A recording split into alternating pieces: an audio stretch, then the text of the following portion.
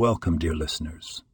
Today we turn our focus to the beautiful practice of Tefillin, an action which connects us directly to our Creator. Tefillin, small black boxes containing scrolls of parchment inscribed with verses from the Torah, are worn by Jewish men during weekday morning prayers. But what lies at the heart of this mitzvah is not merely the physical act of donning the tefillin, but rather the profound spiritual connection it fosters.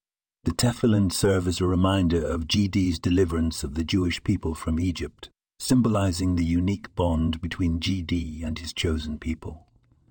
The head tefillin placed upon the crown of the head reminds us that GD is above us, guiding our thoughts and intellect. The hand tefillin, wrapped around the arm and hand, signifies that our actions too should be directed by GD's commandments. The very act of putting on tefillin aligns our thoughts, speech, and actions with our divine purpose.